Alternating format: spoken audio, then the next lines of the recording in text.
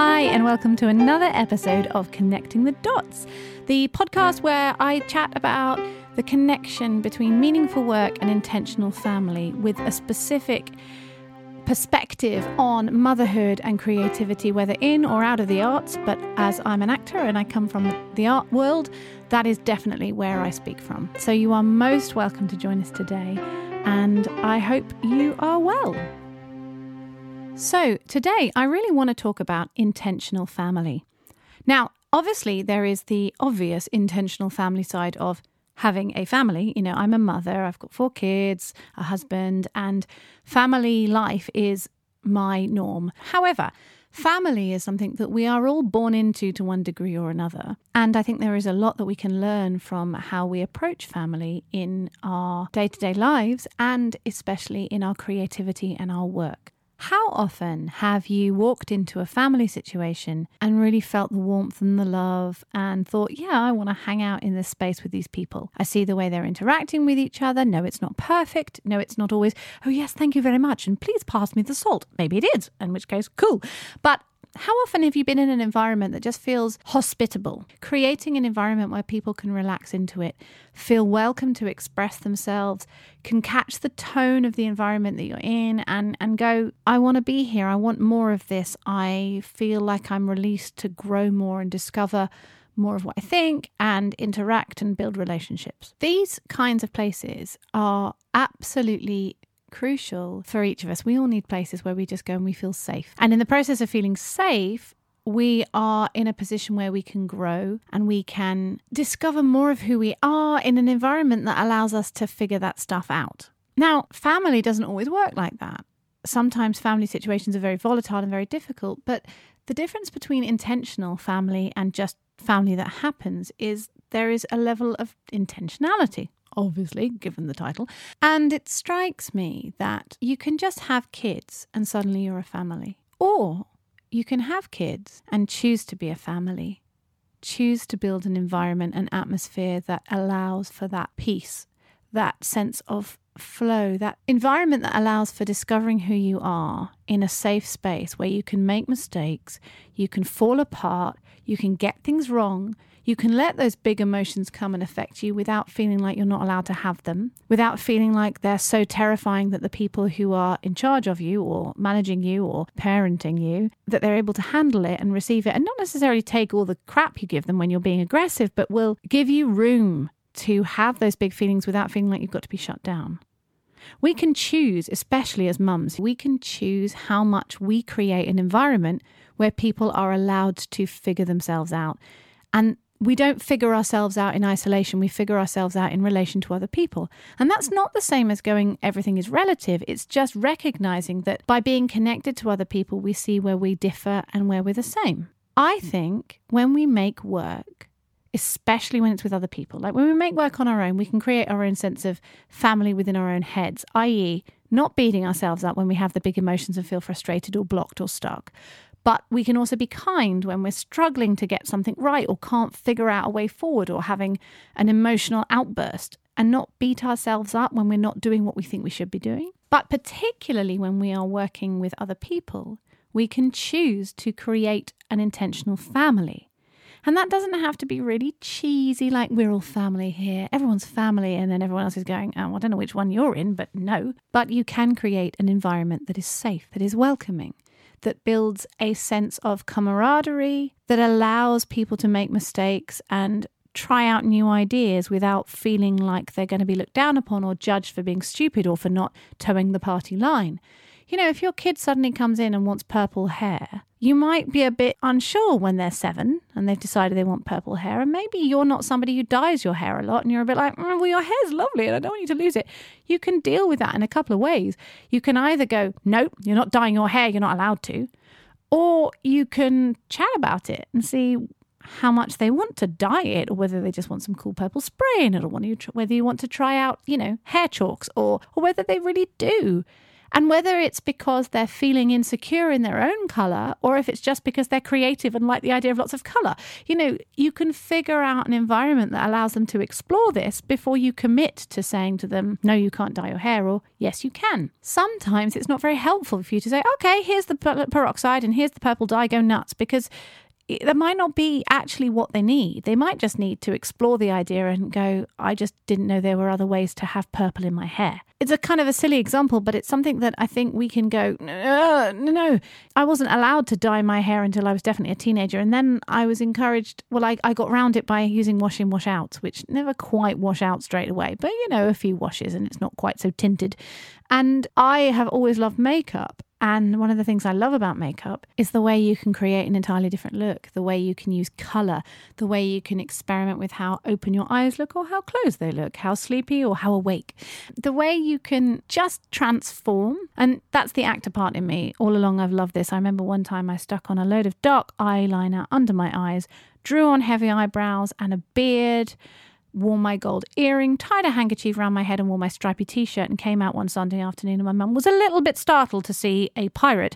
But, it was cool. I've always loved playing with makeup and experimenting and going, oh, how does this look? Whether I have a bird on my face or whatever. Recognizing where your kid is at allows you to be intentional about creating an atmosphere that they can explore that without automatically jumping in and saying, oh, you want to be all a makeup person or you want to have purple hair. Right, we'll do it. We'll definitely do it. We're supportive of you having purple hair. Because maybe they don't want purple hair. Maybe they'd just like to see how a bit more colour looks in their life, But if you create an environment that allows them to talk about it and bring it up without being so quick to cast your own judgment or aspersions on what that means, you create a very safe environment for them to figure themselves out. In the same way, when you are making work with people, if we create an environment where there's no stupid remarks, there's no downplaying, there's no well, it doesn't really work with vision, so you can't do it. Try it. One of the best things best directors do is by saying to you as an actor on stage, try it. You're having a go in rehearsal. I feel like I want to move here. Well, try and see. You start to realise quite quickly whether, that move worked or no, it didn't work. And you try something else and it works accordingly. And I think we need to create environments where people feel safe to be themselves, where they feel safe to explore, where we are actively trying to make people feel welcome, where we're trying to do things that enable more connection, not just with the work itself, but with the people making the work. If people are going through a hard time at home, no, right in the middle of dealing with a particular scene isn't necessarily the time to have a big heart-to-heart. But assuming that they've somehow got to leave their emotions at home when they are filling their whole life and self, and expect them to somehow stick that on ice while you do things. There's dealing with an emergency where you have to go, I've got to deal with this cut that's open in front of me and then I'll move on and then I'll have a cry about it. Absolutely. But allowing people to feel like there is a space where they can chat. Sometimes you can put the program on hold for the person. Sometimes that means just pausing the rehearsal and saying, okay, Jed's having a trouble and you're really struggling. Let's just extend this conversation and say, all right, and releasing everybody, saying, why don't we allow some space, go off and work on something, we'll just chat. And then we'll come back to this. We'll give it half an hour. Do you know what? Then Jed is going to be able to do far better work because he's got it off his chest. He's been heard. He's felt received and understood and welcomed. And people have taken some time to empathize with him. Empathy is so key in family. We don't always do it well. We don't do it in work life well. Sometimes we're so quick to say, hey, how are you? We're not really listening. And we don't always do it in family well.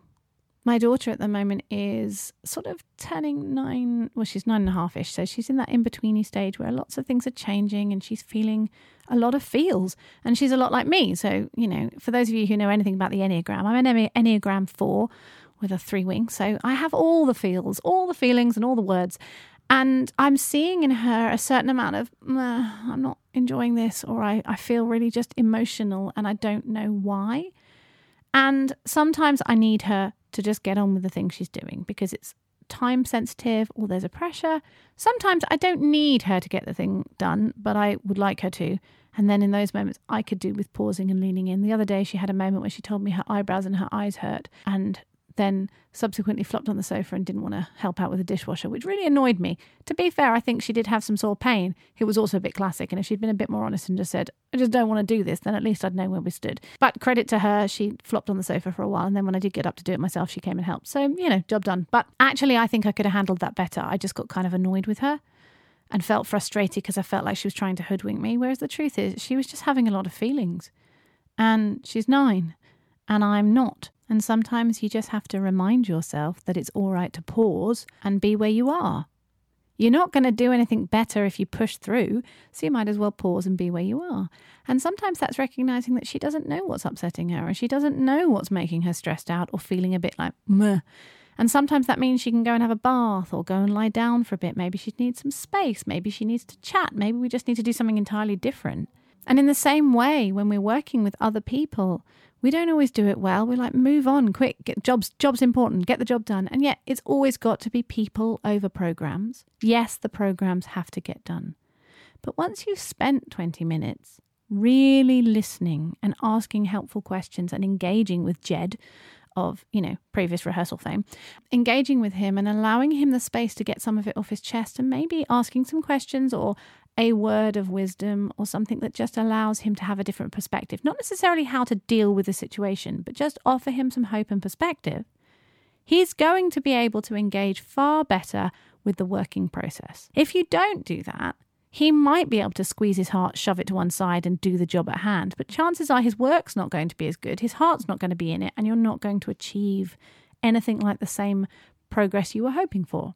I think we can choose to bring family to wherever we are. And we can choose in our families to bring family to wherever we are. We can choose to lean in and go, do you know what? Yeah, the washing up needs to get done, but actually right now we just need to cuddle. Yeah, the homework needs to get done, but do you know what? My kid needs an early night and me to snuggle him to sleep and to just let him rest. And I'll write a note to his teacher in the morning and tell him that the homework hasn't been done and you'll see to it and please give the kid a break. We can choose that. We can choose to sometimes go, do you know what? We've hit that point in our work, our project, whatever we're working on where we're no longer productive. Let's all go for a walk. Let's go get some coffee. Let's just have a kickabout and chat and head home early. Because when we have an atmosphere that's not all about the productivity and what we can achieve and get done, we have far more chance of making better work, but also having people who long to keep coming back, who want to return to that atmosphere, who want to bring other people into that atmosphere. Those of us who are parents might sometimes think it would be nice to have the house back so that we don't have to always have people interrupting every 3 seconds. But truthfully, it's wonderful feeling like your house is full of people who want to be there. Just as it is throwing a party. Yes, it's nice to have some space, but you don't want the people who matter most to you to feel like they're not really allowed to come back. Surely we want them to bring their future partners and spouses and grandkids over. Surely we want people who want to return to our company again and again, who want to work with us again and again because the feeling they had in the process of doing that was so special. Maybe being a bit countercultural is by deliberately trying to create an environment and atmosphere of welcome, of kindness, of empathy, and of family. I think the work we make off the back of that will be infinitely better. And I think that starts to translate and resonate with the people who come to see it or get involved with it. And I think it's worth every effort to do so. If you would like to connect with me further, then hop on over to createperformandmother.com and sign up to my email list. I do a monthly email where I give you updates on what I'm working on and thoughts about mothering and creativity and insight and links to things that I'm finding really helpful at the moment. So if you're interested, then do sign up there. It's also a really great way to connect with me. Alternatively, you can find me on various points in social media. All the links are in the show notes below. And I would like to wish you a wonderful week filled with meaningful work and intentional family. God bless.